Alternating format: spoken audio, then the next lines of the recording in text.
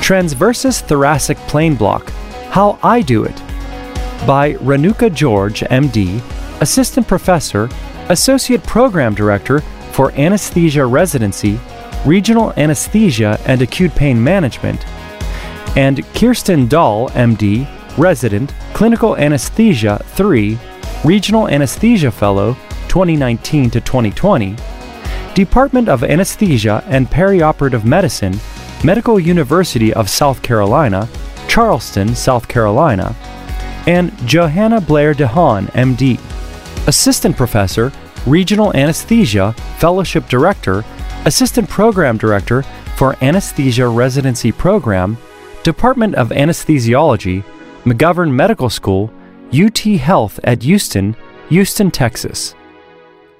The opioid crisis currently threatening the health of the global population has compelled healthcare providers to reconsider appropriate analgesic options.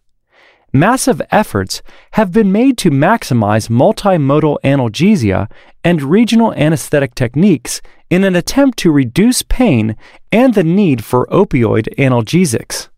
These efforts have been associated with improvements in ultrasound imaging technology and a renewed interest in anatomical study that has resulted in a proliferation of fascial plane blocks to assist in the provision of perioperative analgesia. Although the notion of pain as the fifth vital sign now appears misguided, post-surgical pain continues to limit recovery and may increase the risk of perioperative morbidity. Poorly managed chest wall pain can contribute to an increased incidence of pulmonary complications through increased splinting. Restricted post-operative breathing can result in hypoventilation, atelectasis, pneumonia, and an increased length of hospital stay. Thus, treating surgical chest pain adequately and in a manner that minimizes the requirement for significant opioid administration is important. Midline chest wall pain can be iatrogenic from median sternotomy and pacemaker placement, or pathologic from sternal and medial rib fractures. Chronic pain can develop following poor management of acute pain, contributing to additional physiologic and psychologic stress, and consuming disproportionate physical and financial resources. The transversus thoracic plane block, or TTPB, formerly known as the parasternal plane block, is a newer regional anesthesia technique that provides analgesia to the medial anterior chest wall and may consequently decrease pulmonary morbidity and the need for large-dose opioids. Its indications include the following: sternotomy, sternal fractures, medial rib fractures, medial coverage for breast surgery, medial coverage for placement of tunneled pacemaker or implantable cardioverter defibrillator. Sonoanatomy. Muscles. A high-frequency linear probe is best used to scan in a parasagittal fashion medial to the midclavicular line over ribs 3 and 4. In this approach, the pectoralis major muscle can be appreciated beneath subcutaneous tissue and overlying the ribs. The intercostal muscles lie between the ribs and superficial to the transversus thoracic muscle, TTM, a hypoechoic band that overlies the pleura. The transversus thoracic plane, TTP, can be found between the internal intercostal muscle and the transversus thoracic muscle and is the target for the transversus thoracic plane block. Organs. While scanning the chest wall, the pleura is evident bilaterally as hyperechoic lines with clear lung sliding between the ribs and deep to the intercostal muscle. The pleura should move in coordination with respiratory efforts or ventricular contraction, and a lack of movement should elicit concern for pneumothorax or other pulmonary pathology. During ultrasonography of the left anterior chest wall, the pericardium appears deep to the intercostal muscles. Because of these critical organs' proximity, care must be taken to visualize the needle tip at all times. If the block cannot be performed safely, use an alternative technique. Vessels. The internal thoracic artery runs between the internal intercostal muscles and transversus thoracic muscle and should be visualized prior to block placement. In addition to identifying the artery via longitudinal orientation of the ultrasound, placing the ultrasound in the transverse orientation over the plane of interest offers further confirmation of the arterial presence with the goal of avoidance of this vasculature. Again, constant visualization of the needle tip is vital. Once the transversus thoracic plane has been accessed, aspirate every 3 to 5 milliliters to ensure that intravascular placement of the needle tip has not occurred. Although ASRA has neuraxial guidelines for deep plexus and deep peripheral nerve blocks, it has no defined rules for more superficial nerve blocks. However, the guidelines do advise that vascularity, compressibility, and bleeding consequences be taken into consideration. We therefore recommend evaluating ease of block placement, type of anticoagulation, and vascularity of the site prior to proceeding. Nerves. The sternum's body derives its innervation from the anterior cutaneous branches of intercostal nerves 2 through 6, and the sympathetic plexus around the internal thoracic artery. The nerves lie between the internal intercostal muscle and the transversus thoracic muscle within the transversus thoracic plane. In addition, a collateral branch also aids in supply and runs along the upper border of the rib. The transversus thoracic plane block anesthetizes the nerves via injection of local anesthetic between the two aforementioned muscles. One injection into this plane on each side of the sternum between ribs 3 and 4 will spread to cover the entire sternum. Multiple injections on one side of the sternum are unnecessary if the correct plane is used. Performing the block preoperatively under ultrasound guidance and appreciating no hemodynamic derangements during medium sternotomy intraoperatively confirm appropriate block placement. Osseous structures. Ideally, ribs 3 and 4 are targeted and should be visible on the ultrasound screen with an accompanying posterior acoustic shadow. Simultaneously visualize the entirety of the needle and direct it at a steep enough angle to avoid being directed beneath a rib where visualization would be obscured. Excessive needle insertion may result in pleural puncture or pneumothorax bilaterally or pericardial injury on the left side of the chest. Patient positioning and equipment selection. Needle. Use a 21 gauge, 5 or 10 centimeter blunt tip echogenic needle. Determine the needle length by clinical judgment based on patient's body habitus and relevant anatomy. Scanning technique. Patients can be positioned either supine or with their head up to aid with respiratory status if needed. Place a 50 mm high-frequency linear ultrasound probe on the chest in the parasagittal plane in the midclavicular line and identify the 3rd or 4th rib space, ribs, pleura, pectoralis major, and intercostal muscles. Scan in a lateral to medial fashion to visualize the hypoechoic transversus terminal muscle lying deep to the intercostal muscle and superficial to the pleura. The needle target will be the plane between the internal intercostal muscle and the transversus thoracic muscle. Care must be taken because the internal thoracic artery also runs in this plane and can be identified in cross-section via an ultrasound scan in the transverse plane. If a pulsatile structure is seen, place color flow Doppler over the structure to confirm the presence of the artery. If the presence of vascular structures is uncertain, probe placement over an adjacent rib space to evaluate for arterial presence is recommended. Medication selection. Local anesthetic. Use bupivacaine 0.25% or ropivacaine 0.25%, 10 to 20 milliliters on each side. A patient's weight, type of surgery, location of artery, and risk of vascular puncture should be considered when determining both volume and concentration of local anesthetic. Adjuvants. Preservative-free dexamethasone, 1 to 3 milligrams on each side, has anti-inflammatory properties and limits ectopic discharge in neural membranes. Clonidine, 0.5 micrograms per kilogram, with a maximum dose of 150 micrograms, allows for prolongation of block via vasoconstriction secondary to hyperpolarization of gated channels. However, it has conflicting data on block duration and carries a risk of hypotension with higher doses or intravascular injection.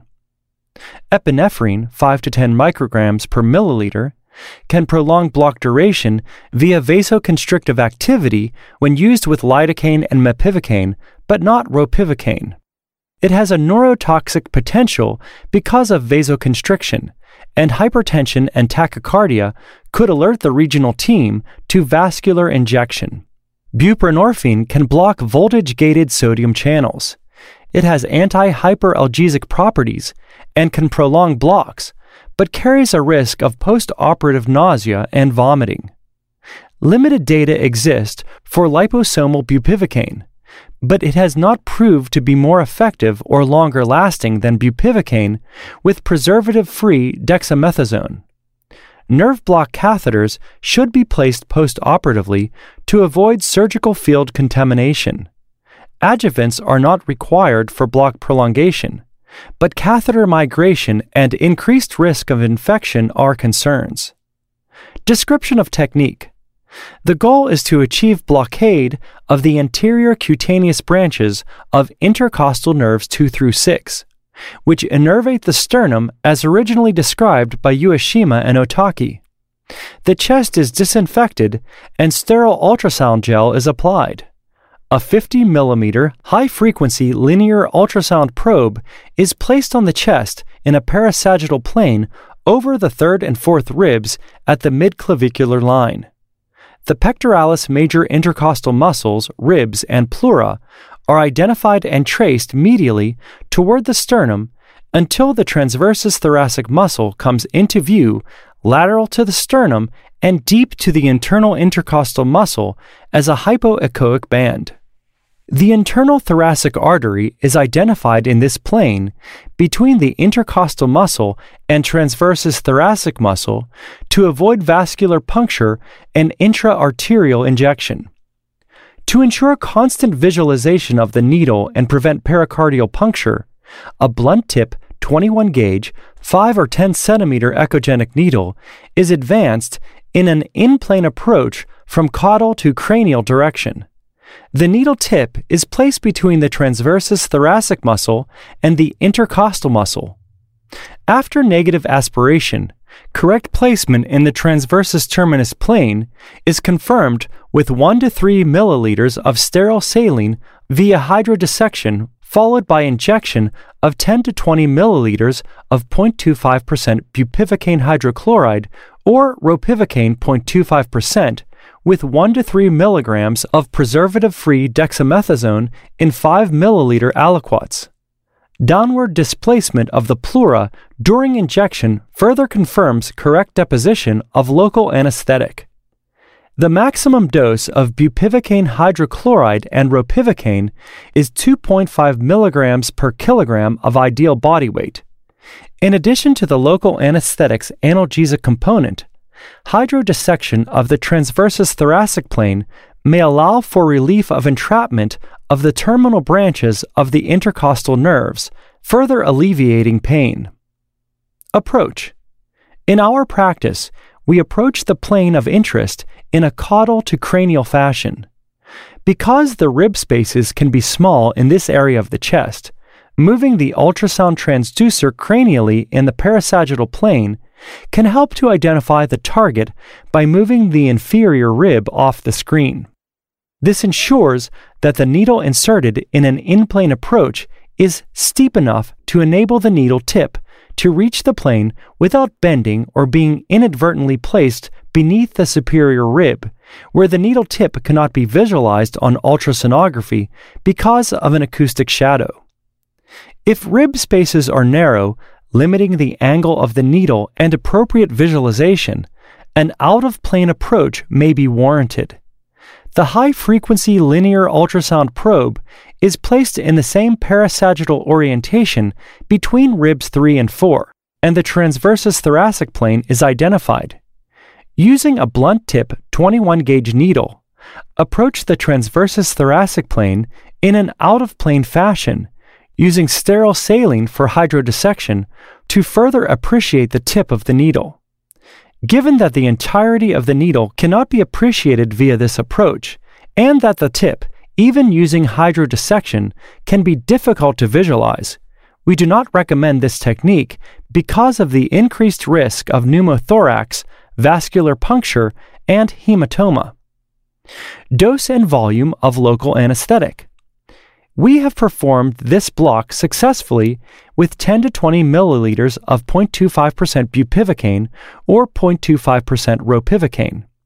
If the patient is having no other blocks and no intravenous local anesthetic is administered, using a volume closer to 20 milliliters is preferable because it is a volume-dependent block.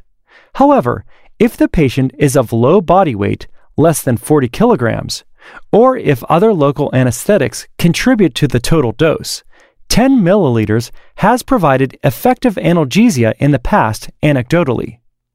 Block location and intercostal vasculature absorption influence its duration. It has the potential for biphasic absorption, with the initial phase occurring within 5 minutes because of the proximity of intercostal vasculature, and the second slower phase resulting from the surrounding subcutaneous fat absorbing the highly lipid-soluble local anesthetic. See Figure 5 for clinical pearls regarding the transversus thoracic plane block. Potential complications. Adverse events to consider include the following: pneumothorax, hemothorax, pericardial puncture resulting in potential hemopericardium or pericardial injection, intravascular injection, local anesthetic systemic toxicity, damage to the internal thoracic artery, hematoma, infection, neural injury. Conclusion. As reliance on opioids as the sole analgesic option wanes, new regional anesthesia techniques that focus on injection of local anesthetics into various fascial planes have gained prominence as critical components of multimodal analgesic regimens. Patients experiencing medial chest wall pain had not previously benefited from regional anesthesia techniques and have largely depended on intravenous and oral opioids for pain control. Although techniques that block spinal nerves, paravertebral block, or proximal intercostal nerves, intercostal block, may also be effective at treating parasternal pain, they are limited by either the potential for sympathectomy with resulting hemodynamic changes or the need to perform multiple injections to properly anesthetize a large area. Opioid consumption has known side effects, including nausea, vomiting, decreased bowel function, diminished ventilatory drive with hypercarbia, somnolence, and tolerance, and can potentially lead to problems with physical dependence or addiction. Non-opioid multimodal analgesic regimens may result in incomplete analgesia and may not be tolerated in various patient groups secondary to intolerability or side effect profile. Epidural and paravertebral blockade require strict timing of venous thromboembolism prophylaxis protocols and may be associated with spinal hematoma and neuraxial injuries. In the author's experience, transversus thoracic plane block requires no alteration of the anticoagulant regimen, although vascularity and block difficulty should be taken into account when making a decision. Poorly managed acute pain may ultimately result in the development of chronic pain and the need for costly and stressful additional medical or surgical intervention. The reported incidence of chronic pain after cardiac surgery varies from 21 to 56% and is multifactorial in nature with a large neuropathic component.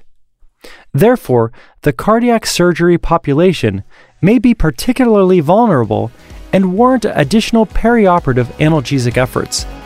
Regional anesthesia techniques contribute to analgesia, limit the reliance on opioid medications, treat neuropathic pain, and can prevent the development of chronic pain. With such a high incidence of chronic pain in the surgical population, transversus thoracic plane block proves to be a useful tool in the anesthesiologist's arsenal.